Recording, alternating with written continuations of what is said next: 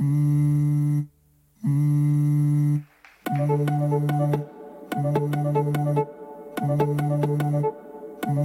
just wanna fight for a cause. If I get to know my purpose, I don't know if I'll like it or not. God, I know that you're the answer. When I'm searching my mind, I forgot. When I'm walking through the fire, I just look toward the light when it's hot. Yeah, you say your plans for me, turn my mess to a melody. You got good plans for me. I know what my stance will be. I got strength as you stand for me. Yeah, you got good plans for me.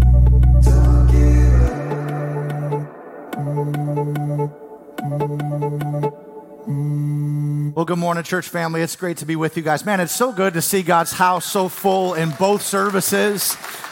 God's doing something special here at Life Church Buffalo. If you're new, my name is Pete. I serve as the lead pastor, and whether you're in the room or you're joining us online, thank you for starting your week off with us as we are really in an important series in our church. Really, it's a season for our church. We started the year by doing a series called Soul Detox, where we wanted to remove some of the spiritual toxins that are robbing us of the abundant life that Jesus came to bring us. And we followed that series with this one we're in right now called Bury Your Ordinary, based on this book written by Justin Kendrick, where we are talking about how do we now put into our lives some practical habits that will cause our fire and love for Jesus to come fully alive.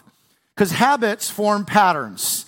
And patterns are shaping our lives. And if we want to ignite our passion for God, we have to adjust our pattern. And the habits that he talks about in this book and that we're talking about in this series is really intended to help us discover a Christian experience that goes beyond the mundane that many of us have been walking in. Some of you are like, man, I'm following Jesus, but man, I've heard that there's more. I've heard it's supposed to be an adventure, but that's not what I've experienced. And I'm hoping and praying through this series that God will make your experience and your relationship with Jesus one that's more exciting, more adventurous. Last week, we talked about habit number 1 of 7 in the book, and the habit of relationship. And I hope that many of you this week took some extra time in the morning to begin each day by spending time in God's presence, opening his word, letting him speak to you, praying. And maybe you didn't get as many days as you wanted or as much time as you wanted. I want to encourage you, listen, it takes time to develop new habits. So don't get discouraged. Maybe you only got 15 or 20 minutes each day this week. You know, keep stretching. Keep growing, keep developing that discipline and that muscle of learning how to just sit still with the Lord and spend time in his presence. Today we're going to jump into habit number 2, and I want to set it up with a question. How many of you really like being comfortable? Anybody like being comfortable? Maybe half of you. The rest of you are either liars or you're weird and you really like being uncomfortable. But I like being comfortable. I love comfortable clothes. I love comfortable furniture. I love comfortable conversations. I really like comfort food. We are wired as human beings to pursue comfort. In fact, sociologists say that human beings are largely motivated by one of 2 primary base motivations. Behind our reasons for doing anything in life, it's one of these 2 things. What will bring me pleasure or comfort? And what will help me avoid pain? Behind every decision you make in life lies the motivation to either pursue comfort or avoid pain. We are wired this way. I've discovered in my own life that, as soon as a new comfort is introduced, my mind quickly moves it from a luxury to a necessity. You know what I'm talking about? It's kind of like, heated seats in your car. Once upon a time, I looked at that feature, man, wouldn't it be nice if I had heated seats? And now that I have heated seats in my car, I don't ever want to imagine my life without heated seats, especially with winters here in Buffalo. Or the comfort of reclining seats in a movie theater. You know what I'm talking about? Like a year and a half ago, I took my family to go see Spider-Man No Way Home. And we went to a Regal cinema. And I was under the assumption that all Regal Cinemas had converted their seats to the new Lazy Boy style recliner seats. You know what I'm talking about, where you can like kick all the way back and it's nice and big and comfortable. And I didn't know that this particular theater hadn't yet converted their seats. And so when we walked into the theater and it was those old plastic sticky seats that were narrow and you're super close to the person next to you and you can't recline, we walked out of the theater and I said, Kelly, that was one of the most unenjoyable 2.5 hours I've ever experienced. Before I even talked about the movie, I said, I will never go see another movie again unless I know for sure that it has Lazy Boy recliner style seats. Because I like to be comfortable. I think most of us like to be comfortable. It's so wired into our culture that culture has given pretty strict guidelines about what is and isn't acceptable topics to talk about in public settings. If you've been in the workplace, no doubt you've heard that, when it comes to politics and religion, it's out of bounds, right? It's no go. That's a danger zone. And so we're told that there are things that we can't talk about because it's uncomfortable for people. Our culture has embraced what sociologists call expressive individualism. In most social circles, people aren't going to give you a hard time for being a Christian as long as you keep it to yourself, right? Pushing your beliefs on someone else is highly frowned upon. And in our culture, expressive individualism is the conviction that one belief or religion cannot be better or more true than another. And to claim that your belief is better or more true than another is the epitome of arrogance and intolerance. In previous generations, to be tolerant simply meant that you were respectful of other people, even if you felt their convictions were wrong. But in our culture today, to be tolerant means that you have to accept everyone's beliefs as equally valid and true, which leaves the follower of Jesus in an incredibly difficult position. Because we believe that God became a man in Jesus Christ who died on the cross for sins and rose again 3 days later. We believe that a person must turn to him in faith to receive forgiveness of sins and eternal life. And Jesus boldly proclaimed that he is the way, the truth, and the life, and that no one comes to the Father except through him. In one sense, the gospel is incredibly inclusive in that people from all nations, race, tribe, and tongue are welcome to come and receive freely from the grace of God. In another sense, his call is incredibly exclusive because you must come to him and you must come by way of the cross because there is no other way to salvation. And this leaves the follower of Jesus feeling uncomfortably out of step with the times. How do we talk to other people about Jesus in a culture like ours? And as soon as this topic comes up, a lot of Christians get really sheepish and squeamish. They're like, well, I don't feel comfortable talking about my faith to people. I don't know what to say, and I don't really know much about that much about the Bible, and I don't really want to come off as pushy. I don't want to offend anybody. Besides, I got my own problems to worry about. I got bills to pay, and I'm too busy carving out a nice, comfortable life for myself, so I don't have time to really, venture into that uncomfortable place of talking to people about Jesus. We feel this pressure to kind of blend in with culture, which is something called syncretism. Syncretism is the belief that all religions offer some truth and that all religions are just different paths to God.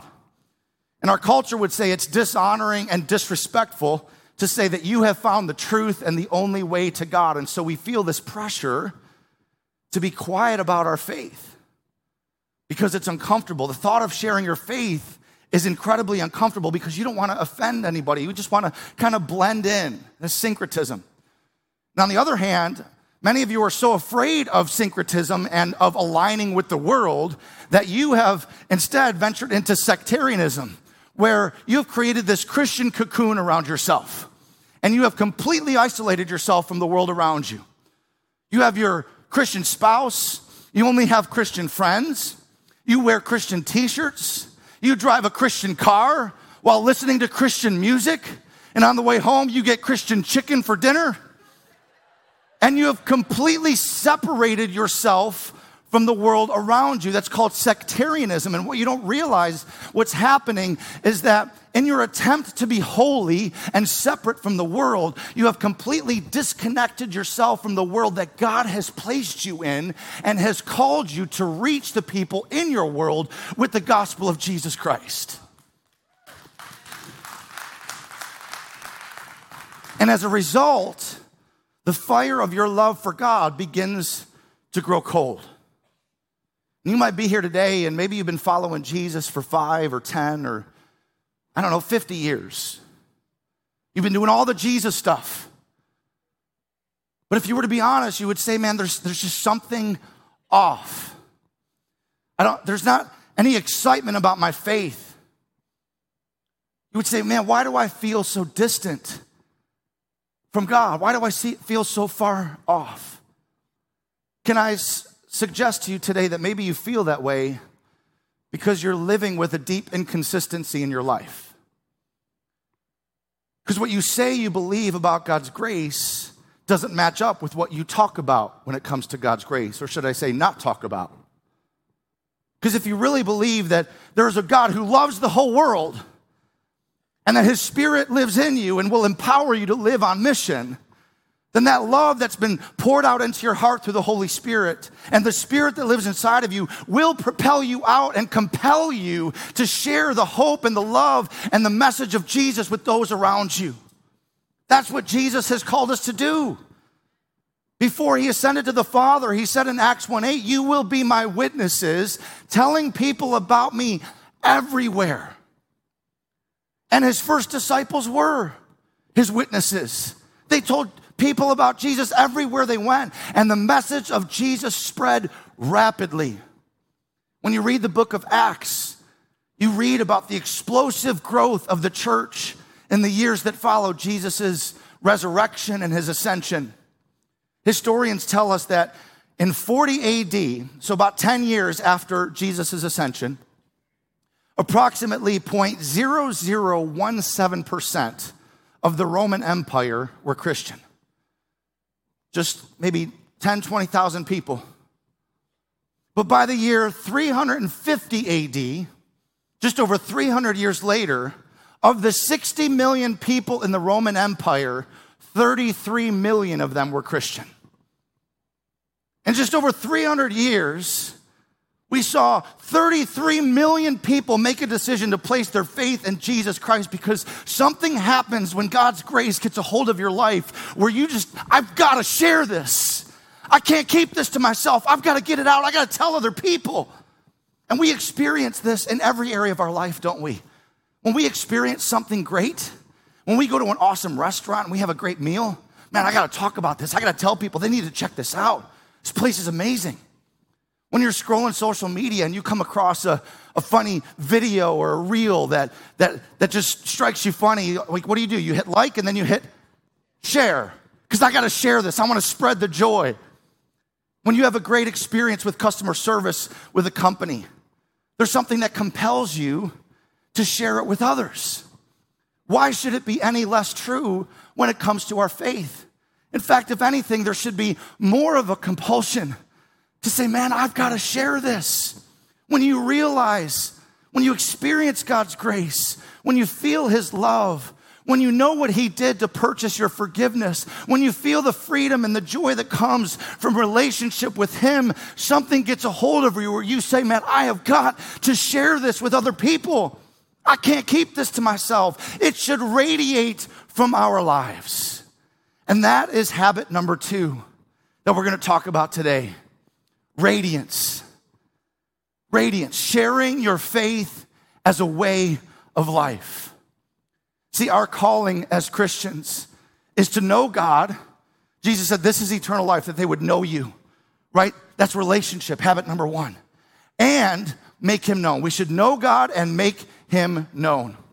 And the closer we get to God and the more we develop our relationship with Jesus, the Spirit of God inside of you will propel you outward to share the hope of Jesus and the love that changed your life. Timothy Keller says it this way. He says, anybody who's actually encountered the real biblical God is always propelled out. if you do not sense that you're propelled out, almost under an inner compulsion, to bear witness to the life-changing, world-changing relationship with God, then you don't have one. As the love of God grows within me, it will push you outside your comfort zone to share the love of Jesus with people in your personal world. The closer you get to God, the more your heart will align with His. The more you will feel His heart for His lost sons and daughters. The more you will feel a burden for the people in your life that are still far from God, that haven't yet experienced the grace of Jesus Christ. The hope that comes from Him, the peace that comes from Him, the joy that comes from Him. You feel this burden for the people in your life. The Apostle Paul writes about this burden in Romans chapters 9 and 10, where he writes, with Christ as my witness, I speak with utter truthfulness. My conscience and the Holy Spirit confirm it. My heart is filled with bitter sorrow and unending grief for my people, my Jewish brothers and sisters. And then in chapter 10, talking about the same thing, he says, the longing of my heart and my prayer to God is for the people of Israel to be saved. Paul's heart ached for the salvation of his fellow Jewish brothers and sisters. It was his driving motivation to do what he did, to keep preaching the good news, to share Jesus with as many people as he possibly could. Let me ask you a question this morning. Does your heart ache for people who are far from God in your life? Do you feel sorrow and grief like Paul when you think about their eternal destiny? Because as we learn to love God more deeply, that love will always drive you to consider the eternal destiny of your loved ones. Paul's bitter sorrow and unending grief stemmed from the knowledge that there were people that he knew and loved that were headed for a Christless eternity. And I know that hell is probably one of the most off-putting and offensive and repulsive doctrines, uncomfortable topics in all of Scripture. In fact, professor of philosophy Peter Kreeft writes, of all the doctrines in Christianity, hell is probably the most difficult to defend, the most burdensome to believe, and the first to be abandoned. And there's a lot of people who agree with him. Many people are appalled at the idea or suggestion that there is an eternal place of punishment reserved for people who don't believe in or follow Jesus. The author in the book suggests that there are 3 different categories of Christians when it comes to this topic of hell. And the first category are people who don't believe that there actually is a hell, that we have misunderstood and misinterpreted the Scriptures, and that there actually isn't a hell, which, in my opinion, is a false teaching that's been around since the very first century, is still around today, in fact, is growing in many circles of Christians today. You know, they believe in Jesus, they believe in forgiveness, they believe in heaven, but they stop at hell. They say, how could an all-loving God condemn someone to eternal punishment?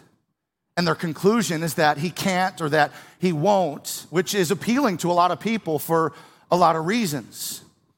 And within this category of people who don't believe that there is a hell, there are 2 kind of subgroups.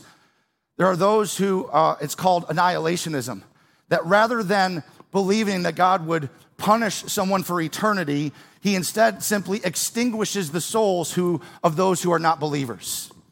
That those people, once they die, they don't live forever, they just cease to exist. They don't go to heaven, but they don't go to hell. It's annihilationism. On the other hand, there are a group of people who believe that in the end, everyone makes it into heaven. That's a belief called universalism. But the problem with either of those 2 things in this camp of those who don't believe in hell is that you have to edit out massive sections of Scripture that talk about hell, including and especially the words of Jesus himself, who was the one who most directly talked about the existence of hell. If you were to divide Jesus' teachings into various topics, 13% of his teachings and over half of his parables were about hell, judgment, punishment, and the wrath of God. Matthew 25 is one example of this.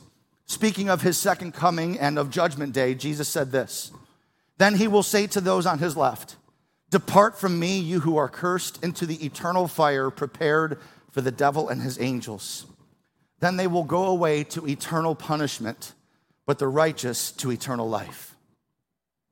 So if you want to get rid of hell, then you kind of got to get rid of Jesus, or at least half of Jesus' teachings. Because we can't escape the fact that hell, just as much as God's love and grace and forgiveness and mercy, is a central New Testament, Jesus-driven teaching that the Apostle Paul upholds in his letter to the Thessalonians when he writes, speaking of the end times, "Jesus will come with his mighty angels in flaming fire, bringing judgment on those who don't know God and on those who refuse to obey the good news of our Lord Jesus. They will be punished with eternal destruction, forever separated from the Lord and from his glorious power." So you have to do some pretty interesting and impressive theological gymnastics to make a case that hell doesn't exist or that there is no hell when you look at the verses that we see in Scripture. So that's the first category. The second category of Christians are those who say they believe in hell, but live as if it's not real. There are many Christians who say they believe in the Bible and say that they believe that hell is real, but because they're not really spending much time actually reading the Bible, hell is not really at the forefront of their minds. And because they don't really think or live with an eternal mindset, they don't experience the same grief and sorrow that Paul talked about when he thought about the people that he knew that hadn't yet come to a saving knowledge of Jesus Christ. And this, sadly, I think, represents probably the greatest number of Christians today. People who say they believe in hell but don't live as if it's real. My hope and my prayer is that as we talk about this message today and go through the series, that we would move into category number 3, which is people who allow the reality of eternity and of hell to shake us and change us. Because although a belief in a literal hell will create an immense amount of discomfort for us, it will also increase dramatically our love and our compassion for the people in our lives who don't yet know Jesus. Because as our love for God grows, and as the reality of eternity becomes more real to us, our hearts will begin to ache for those that we know that don't yet know Jesus, who are still far from God. And we will begin praying for them with a certain sense of urgency. We know that God doesn't want anyone to perish. 1 Timothy 2:4 tells us that. But we also know that God's justice requires judgment for sin, Romans 3:26. Which is what makes the sacrifice of Jesus that much more incredible. Because he took the wrath of God upon himself so that we wouldn't have to, satisfying the justice of God while at the same time displaying his love for humanity.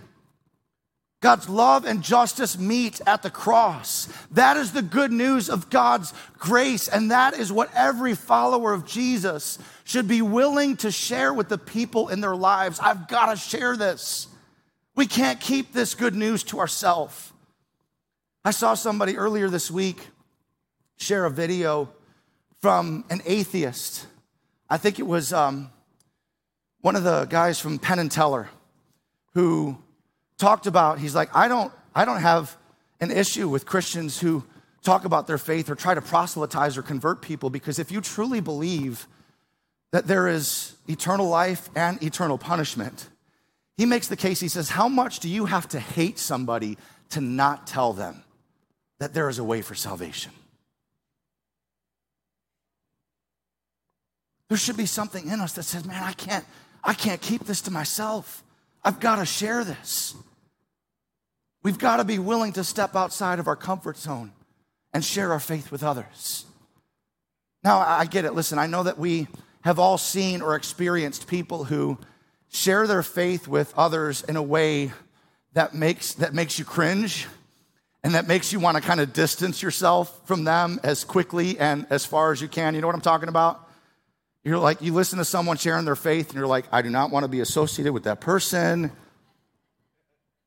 The author talks about 3 different types of people that share their faith, maybe with, good intentions, but they use the wrong motives and they use the wrong approach. And I've heard these same 3 analogies in other places as well, but he talks about the sergeant, the salesman, and the sage. The sergeant is the person who, just shoves Jesus down people's throats like a brash military officer.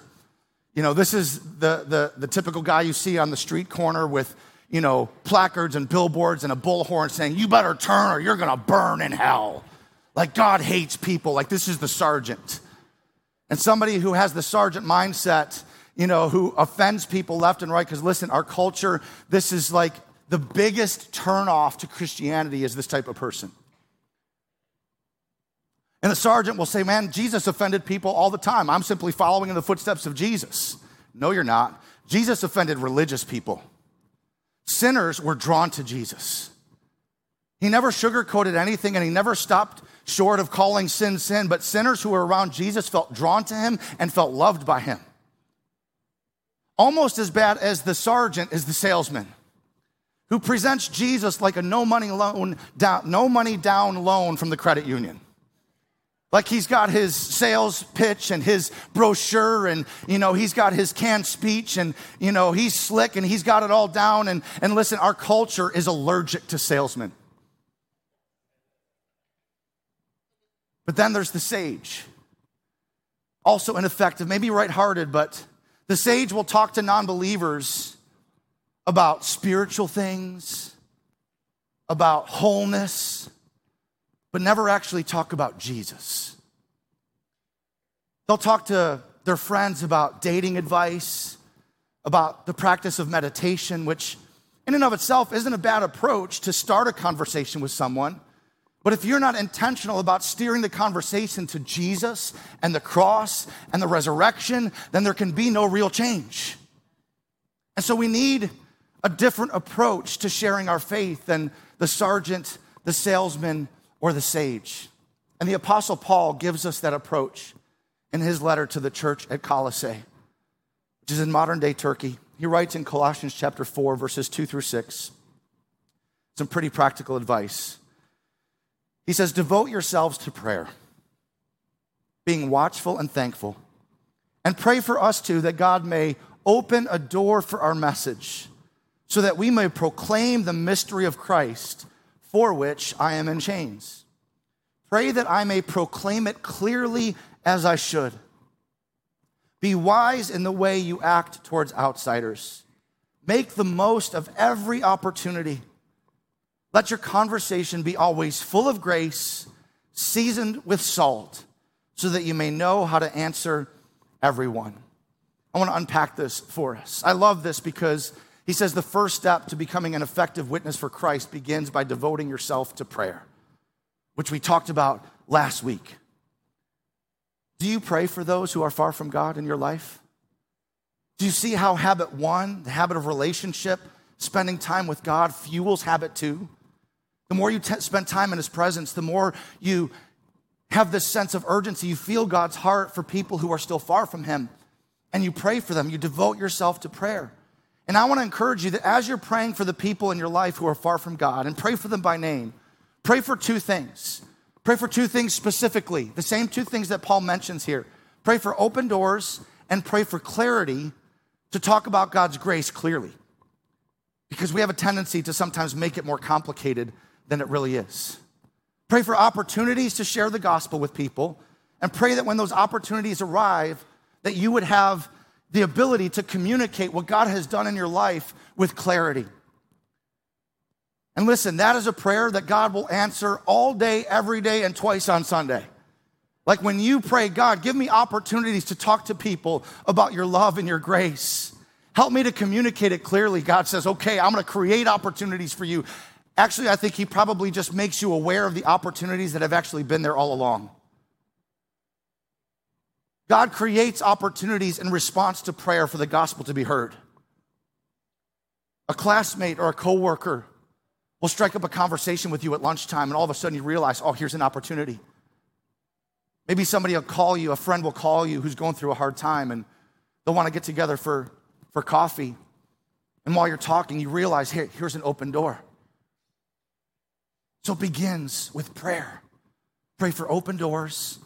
Pray for the ability to speak clearly the grace of God. And then Paul continues his instruction in verse 5 by saying, be wise in the way you act towards outsiders. Make the most of every opportunity. There's that word again. He tells us to be wise. Now, wisdom is different than knowledge, which is a good thing for those of us who don't feel like we have enough Bible knowledge to share our faith with people. Because not once in here does he tell us that there is a certain amount of knowledge we need before we start sharing our faith with people. That's not one of the ingredients.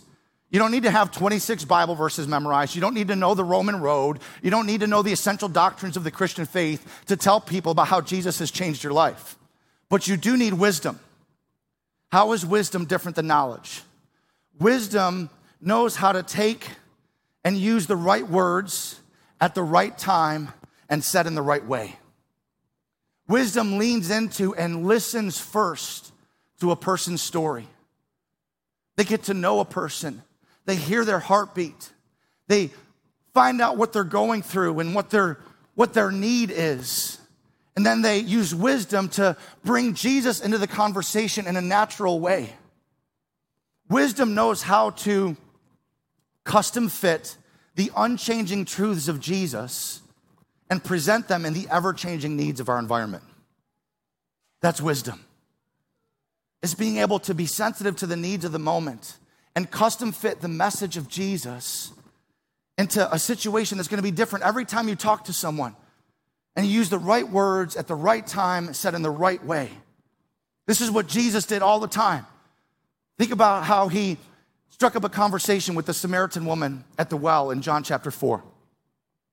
He didn't just jump right out of the gate saying, hey, you've slept with 5 people and the one you're living with now is not your husband. She would have been like, who the heck are you? I'm out of here. No, what did he do? He said, hey, can I have a drink? A pretty normal and pertinent question to ask somebody when you're at a well. And then he grabbed her attention when she responded by saying, well, how is it that you, a Jewish man, would ask me, a Samaritan woman, for a drink? And he grabbed her attention by saying, if you knew the gift of God and who it was that asked you, you would ask me for a drink, and I would give you living water, and you would never thirst again. He connected her felt need, which was thirst, to her spiritual need, which was grace, which prompted a conversation that ultimately resulted in her placing her faith and trust in him as the Messiah and Savior of the world. Jesus didn't have a, canned speech with memorized talking points that he used every time he engaged with someone. He used wisdom to find out who they were and where they were at. And he spoke the right words in the right way at the right time. And that's what we're called to do. Use wisdom. Some of you are like, man, that was Jesus, and I don't have that kind of wisdom. I would never be able to do that. I got a really great promise for you.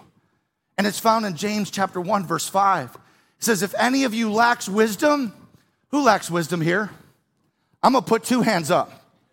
If any of you lacks wisdom, what do we need to do? Ask God. Who gives what? Who gives generously to all without finding fault. It's not like he says, oh, well, wait, you've got this sin in your life. I can't give you wisdom. Oh, wait, you're not qualified enough. I can't give you wisdom. No, when we ask God, he gives generously to all without finding fault. That's a pretty incredible promise. To know that when we start our day with prayer, asking God for open doors and for clarity, walk out your door every single day believing in faith that God will give you the wisdom you need at every opportunity, at school, at work, at the grocery store, at the bank, at the barber shop when you're sitting there for an hour talking about who knows what, at the Tim Hortons drive-through line, because guess what? That person that's handing you your coffee is not a robot. They're a real human being that's going through stuff. They have real needs, real problems, real hopes, real dreams. It says make the most of every opportunity. We don't realize how many opportunities pass us every single day to share the hope and love of Jesus with people. But we've got to have wisdom. We've got to have wisdom to make the most of every opportunity. Have your spiritual antennas up for those divine appointments, those moments where you realize someone's heart is opening up and you realize, I have an opportunity to share Jesus with them right now. It doesn't have to be this long discourse and explanation of everything that the Bible says about faith in Jesus. No, it's like, hey, it seems like you're going through a hard time. Can I pray for you? Use wisdom to make the most of every opportunity. And then once those opportunities present themselves, Paul gives us instructions on what we should talk about. Verse 6, he says, let your conversation be always full of grace, seasoned with salt, so that you may know how to answer everyone. Let your conversation always be full of grace. What should you talk about? Talk about grace. That's the secret to talking to people about Jesus. You don't need eloquent words. In fact, the more honest and raw and real you are, and the less polished and the less of a presentation you give, the more people are going to be open and receptive. You talk about grace. You talk about how his kindness has captured your heart. You talk about how he has healed parts of your heart that you didn't even know needed to be healed. You talk about how he comforts you when you're grieving. You don't have to answer all of their questions. You don't have to solve all their problems. You just talk about your experience with God's grace. And you do it in a way that connects with their story because you've used wisdom to learn about their story. Now you're trying to connect your story with theirs. It's like those of you who are fans of the show The Chosen. I think it was in season 1 when Mary Magdalene is trying to explain to Nicodemus, who's trying to figure out how she was delivered from demonic oppression and possession. And she says, I don't know what to tell you except to say that I used to be one way and now I'm different. And in between was him. That's grace. Talk about the unearned, undeserved favor of God in your life. I once was lost, but now I'm found. Was blind, but now I see. Talk about grace. And then make sure you season it with salt. How many of you like salt here? I love salt. I put salt on just about everything I eat. I put salt on it before I even taste it because 9 times out of 10, it doesn't have enough salt on it. And salt enhances the flavor. It amplifies the flavor of whatever it is you're eating, right? An unseasoned steak is blah. But a steak that's perfectly seasoned with the right amount of salt and pepper, it's exquisite. There's nothing like a perfectly seasoned steak. So when you talk about Jesus, don't serve bland, unseasoned steak. Add some salt to it. Talk about his goodness. Talk about his mercy. Talk about how he comforts you when you're grieving. Talk about how you have a peace that passes understanding when everything around you would say that you should be confused and anxious and worried. Talk about how he delivers the oppressed. Add some salt to it. There's a verse in the Bible that says, oh, taste and see that the Lord is good. Psalm 34, I think. Listen, we are the body of Christ, right? We are the representation of Jesus to this world. And the only taste that the people in this world are going to get of Jesus is the taste that's left in their mouths after they interact with you. So what are they tasting? Is it a blah, unseasoned steak? Or is it salty? Listen, season it with salt. You are the flavor of the Savior. So season your speech with salt and talk about all of the good things that God has done in your life. And so here we have 4 key ingredients to living a life of radiance. If you're taking notes, write this down or take a picture of the screen. It begins with prayer, where you invite God to work. You ask for open doors. You ask for clarity. You pray for the people in your life that God would open their eyes to their need for him. And then use wisdom to lean into their stories. Be attentive, be available, be intentional. Ask God to give you wisdom to use the right words said at the right time in the right way. And talk about grace. Talk about the kindness of God in your life and add some salt to it. Give others a taste of God's love. And if we will commit to doing this, if you will commit to intentionally sharing your faith with other people on a regular basis, something is going to happen on the inside of you. Whether you've been following Jesus for 30 days or 30 years, sharing your faith will ignite a spiritual fire on the inside of you and grow your dependence on God like nothing else. Your relationship with God will get stronger. Your hunger for his word will increase. Your commitment to prayer will be like never before as you realize how much you need him to give you wisdom, and as you feel that burden for people in your life who are still far from God begin to grow. The more regularly that you share your faith, the more real your faith becomes to you. And so here's my challenge to you this week, okay? I'm gonna give you 4 quick things and then we're gonna pray. First thing I want you to do, if you're taking notes, write this down. I want you to write the names of 3 people in your life who are far from God. And I want you to commit to praying for them this week, praying every day for those 3 people. You're in the habit of relationship now, so hopefully you have a prayer journal of some kind, or a notes app in your phone, someplace where you're keeping track of what God speaks to you in prayer, and the things that you feel during your quiet time with God, and the things that you are wanting to remember to pray for every day. Write the names of 3 people down in that prayer journal and commit to praying for them every single day this week. And I want to remind you of something. In week 1 of this series, I told you about the personal prayer guide that we have available on our prayer page. There are 7 different patterns for prayer, and one of those patterns is praying for those who need God. On page 49 of that PDF is a scripted prayer. If you don't yet know really how to pray, there are specific prompts to give you to pray for the people in your life who are still far from God. Number 1, ask the Father to draw them to Jesus. There's a verse and then a prayer script where you just fill in the blank of the name of the person you're praying for. Number 2, bind the spirit that blinds their minds. There's a verse and then a prayer that you can just read and fill in the name of the person you're praying for. Number 3, pray that they may have a personal relationship with God. Again, there's a verse and a prayer script. Pray for believers to cross their paths. So I would encourage you, if you're still growing in the discipline of prayer, download this prayer guide to help you learn how to pray for those people. Second thing I want you to do is then pick one of those 3 names, and I want you to reach out to them this week. Ask them out for coffee or dinner or breakfast, whatever's convenient for you, and initiate a spiritual conversation with them. And some of you are like, oh my gosh, I don't know if I can do that. You can do it. Ask God for wisdom. Share your grace story with them. Find a point in their story as you ask them questions about what's happening in their lives where you can find a way to bring Jesus into the conversation. One person, one conversation this week from that list of 3. The third thing I want you to do is invite them to church with you next week. Just bring them to church. Let them experience God's presence in worship. Let them sit under the teaching of God's word. Let the Holy Spirit begin to continue what we're believing he's already doing in their lives and softening their hearts, making them more open to him.